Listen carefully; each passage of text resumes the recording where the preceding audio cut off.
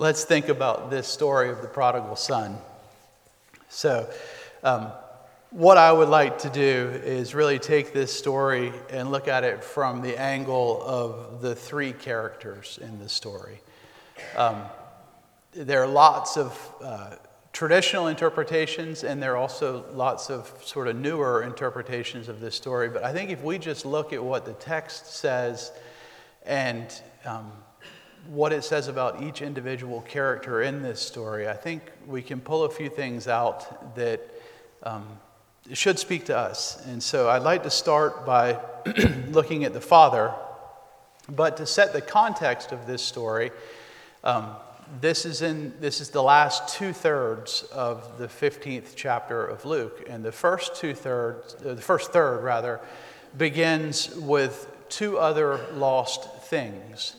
And so first, Jesus tells them of a shepherd who has 100 sheep and loses one, and he goes and finds the one, and he calls his friends together, saying, "Rejoice with me, for the sheep that was lost has been found." And then he tells of a woman who has 10 gold coins or silver coins, and she loses one. And she lights a lamp and sweeps the house and searches high and low and finds this coin that's been lost. And she calls together her friends and says, "Rejoice with me, for I found my lost coin." And then we see the story of the father with two sons. And so we've been doing math with the kids, homeschool stuff, and the progression of these things demonstrates the significance of these things. It goes from 1/100th to 1/10 to 50%. And it goes from being a sheep to a coin that could have bought a lot of sheep to a son, which is pretty much irreplaceable. So Jesus is amplifying the value as he reduces the number of things that are lost here. And so don't lose sight of that as we step into this narrative and into this parable, because Jesus is focusing it down to something very important here. And so we start off with a father that has two sons. And what we know about this father is really based on the interaction with this younger son. And so we see that he does what is asked of him by this younger son. That request was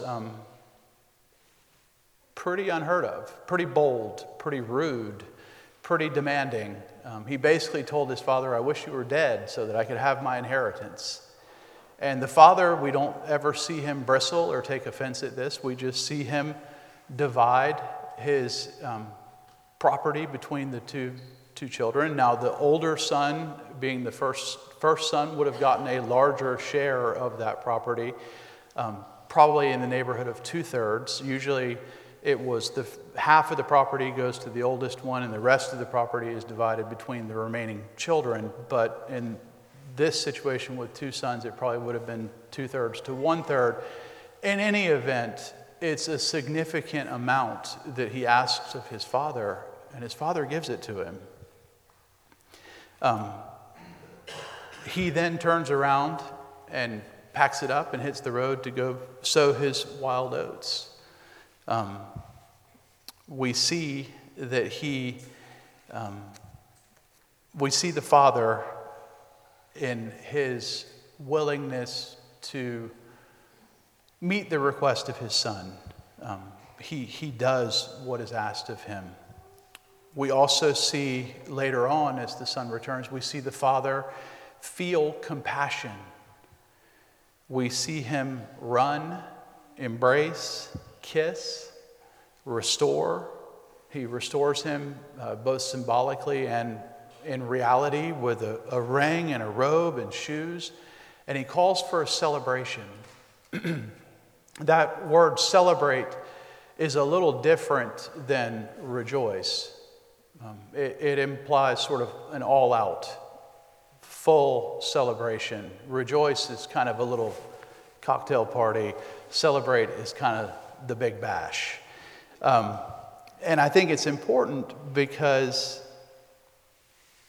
the end of verse 10, right before we start here, Jesus talks about the joy before the angels. That language is important. There is joy before the angels in heaven over one sinner who repents.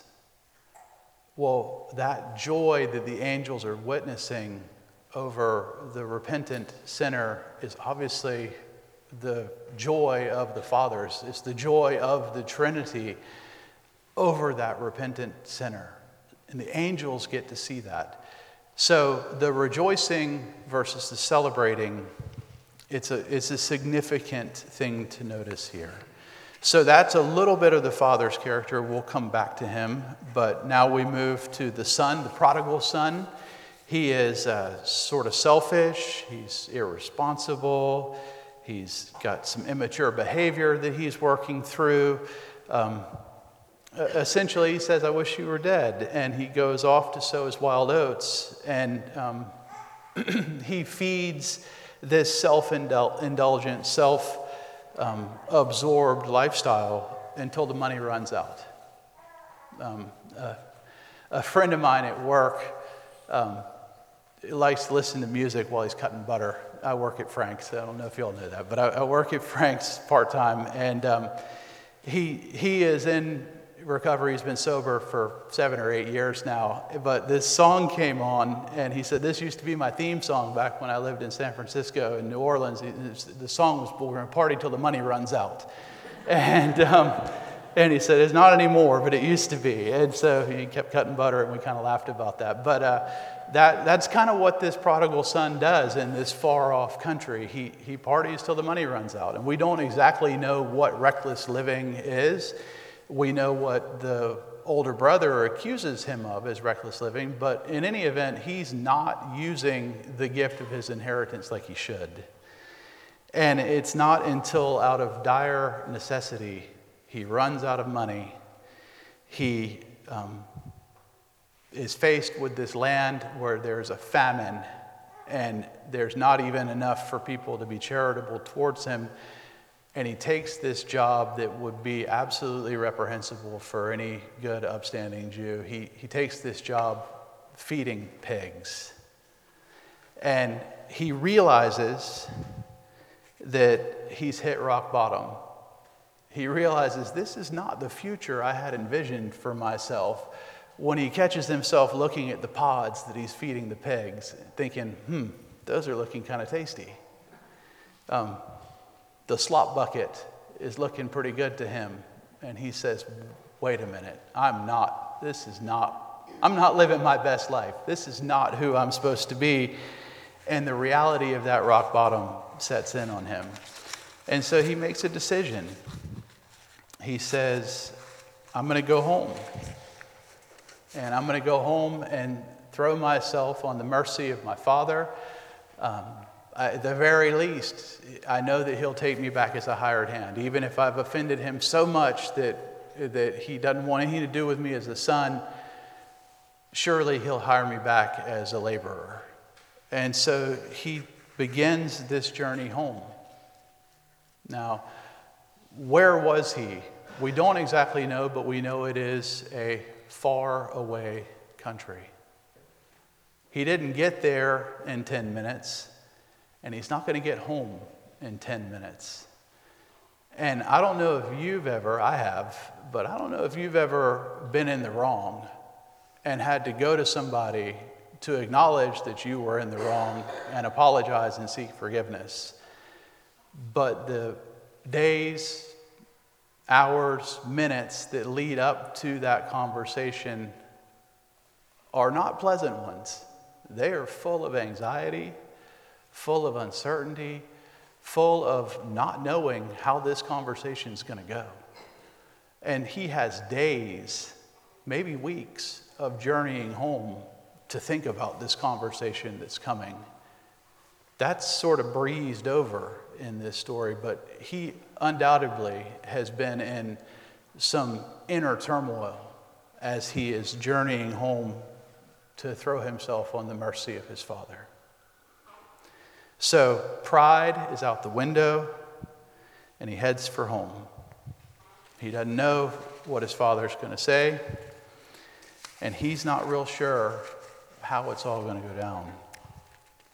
Now, I've heard sermons that talk about how the Father would wake up early and go up on the roof and look out to see if he saw the son coming home. And I think that's a really nice,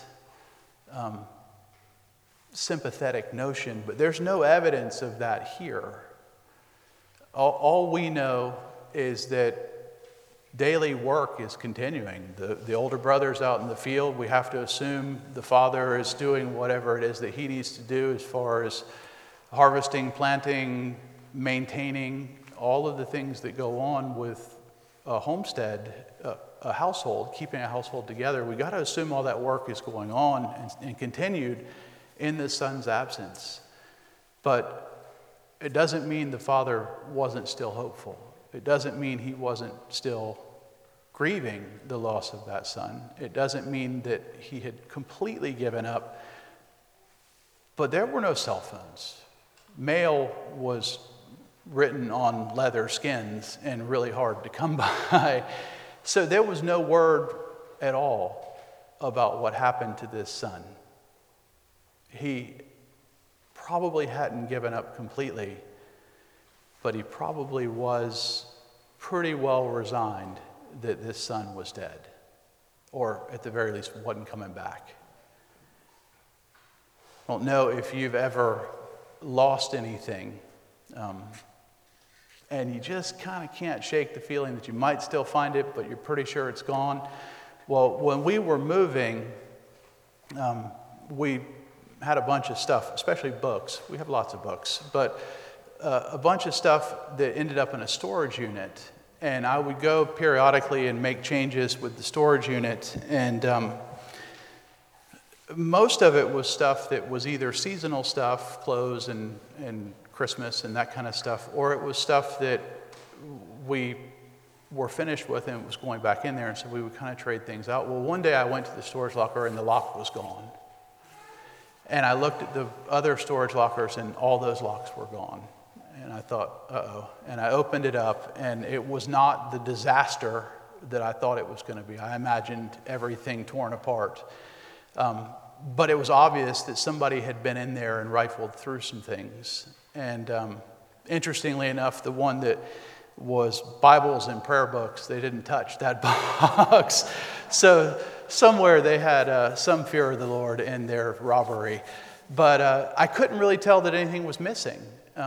And so I found they didn't touch the mint julep cups. They didn't touch things that would have had obvious value that were in storage. But I felt very violated by that. And a couple weeks later, I was invited to go duck hunting. And so I went back to the storage unit to get the blind bag that had duck calls in it that I'd had since I was a child, and all, kinds of a range finder and all kinds of stuff, and just whatever you might need in a duck blind, and couldn't find it. It was gone, and it was pretty sure it was right up by the front. Pretty sure it had enough value to where it was something they would have grabbed and left, and I just didn't notice that it was missing until I went to go look for it and it wasn't there. And I still hold out hope that as we're unpacking boxes that might appear, but I'm pretty sure it's gone. Well, that holding out hope but being pretty sure it's gone, that's only just a fraction of what that father must have been feeling. This son is probably dead, probably not coming back. And so as he wakes up every day, sure, he hopes in expectation that the son will appear, but he can't be too sure. He's still got to keep putting one foot in front of the other on his own life and making progress. And the son, in the meantime, is putting one foot in front of the other on his journey of repentance to his father.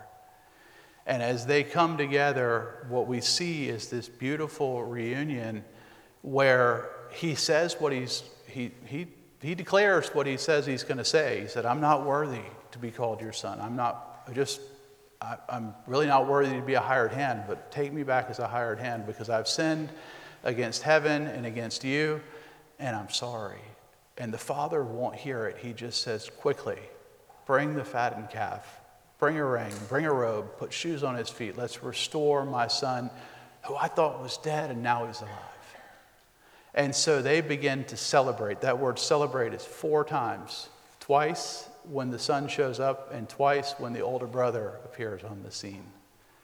So now the older brother, he's out working. He's doing his job. He is laboring in the fields with the hired hands, the servants, and he hears this celebration. And he says, what's going on at home? And the servant says, oh, your brother's back, and your father's killed the fattened calf. And so they make their way back up to the house, and the older brother pouts. The older brother refuses to go in. He refuses to participate in the celebration over the return of his brother. And so, and I imagine this went on for a little while. And the father eventually says, you know what, I'm going to go talk to him. And he comes out, and he says, why don't you come in and join the party? And the older brother says, really? He says, look, these many years I have served you. I have never disobeyed your command, and yet you never even gave me a goat. The things we have value in these days are a little different, but you never even gave me a goat that I could celebrate with my friends.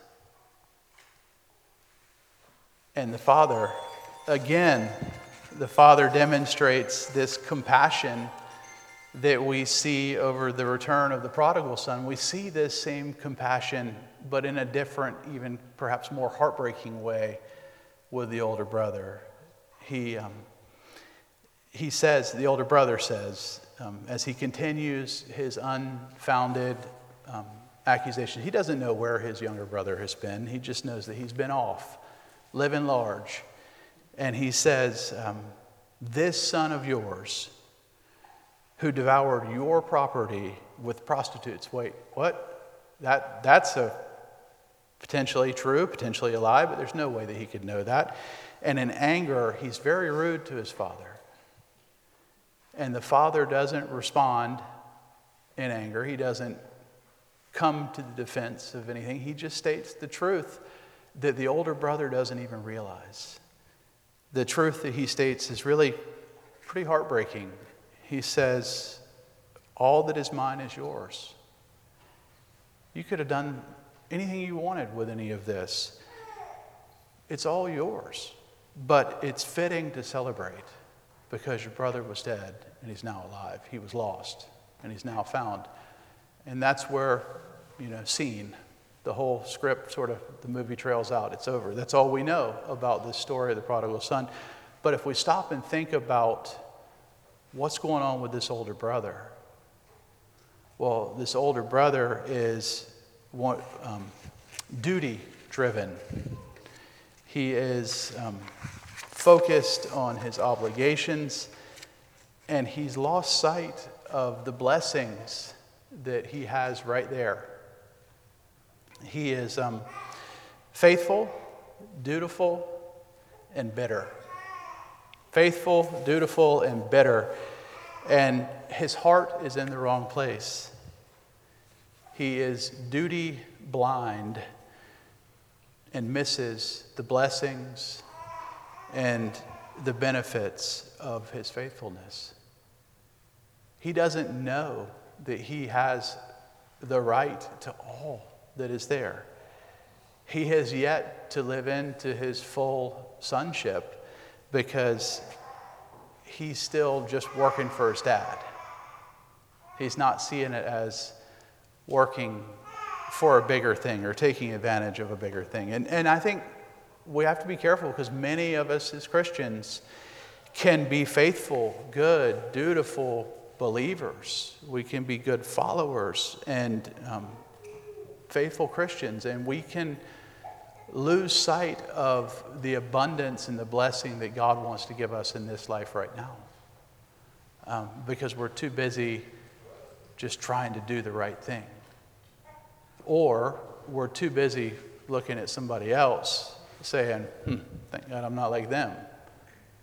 That judgmental, critical spirit that comes when we're pretty sure we're right is what Jesus is cautioning us against here.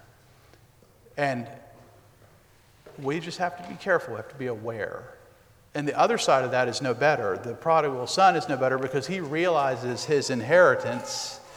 He realizes that he can take hold of this inheritance.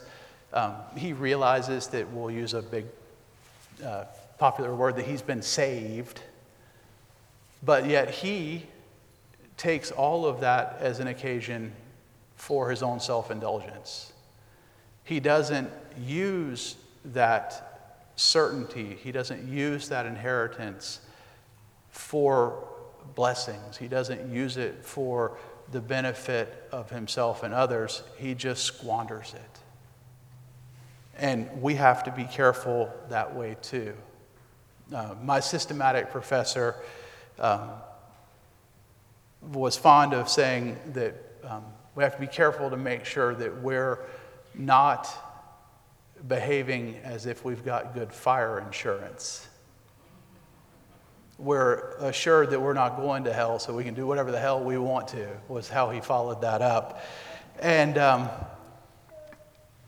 if we look, that's the other side of this story, is he sees that his own selfishness, his own sinfulness, we'll just put the word on it, that it is what it is. His own sinfulness is taking him far from God, taking him far from his Father.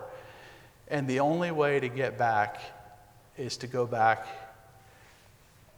trust in the Father's mercy, and apologize, repent, change his ways. And in that repentance, we see immeasurable mercy from the Heavenly Father. The beauty of this story, in my opinion, the beauty of this story is that everybody can relate somewhere to the older brother, to the prodigal son. Everybody can find places or times in their life, even right now, where we are in a far country. We are not using the blessings that we've been given for the building up of the kingdom. And every one of us, if we're being really honest, can probably look around and say, well, at least I'm not like him. Better than they are. And neither one of those is the right attitude. But the beauty of the story is that God desires, God longs for all of us to come to him in that repentant posture so that he can restore each of us. He can bring us back to that place of our rightful position as sons and daughters, as kings and priests, as faithful ministers and stewards of the grace that has been shown us. And that is where nobody escapes in this story. If you're good, be careful that you're not too good. And if you're bad, turn around and go back, because God's waiting for you to come home. He's waiting for you to come home. And when he does, when you do, he will restore you with a kiss, with a ring, with a robe. He's waiting. We all have those places. Let's pray. Lord, I thank you for this story. And I thank you that your mercy never fails. That there is joy in heaven before the angels by you over every sinner who repents. Lord, show us the places in our lives where we need to make changes. Lord, show us the places in our lives that we need to return home to you. And Lord, show us where we may have some of that hardness or heart, or we may have some of those seeds or roots of bitterness beginning to emerge. And Lord, help us to yield those to you that they would be washed over by your grace and your love. And Lord, redeem us, restore us, and equip us and use us, that we can be your agents and your vessels of your grace and your love in this broken and hurting world. For we ask it in Jesus' name. Amen.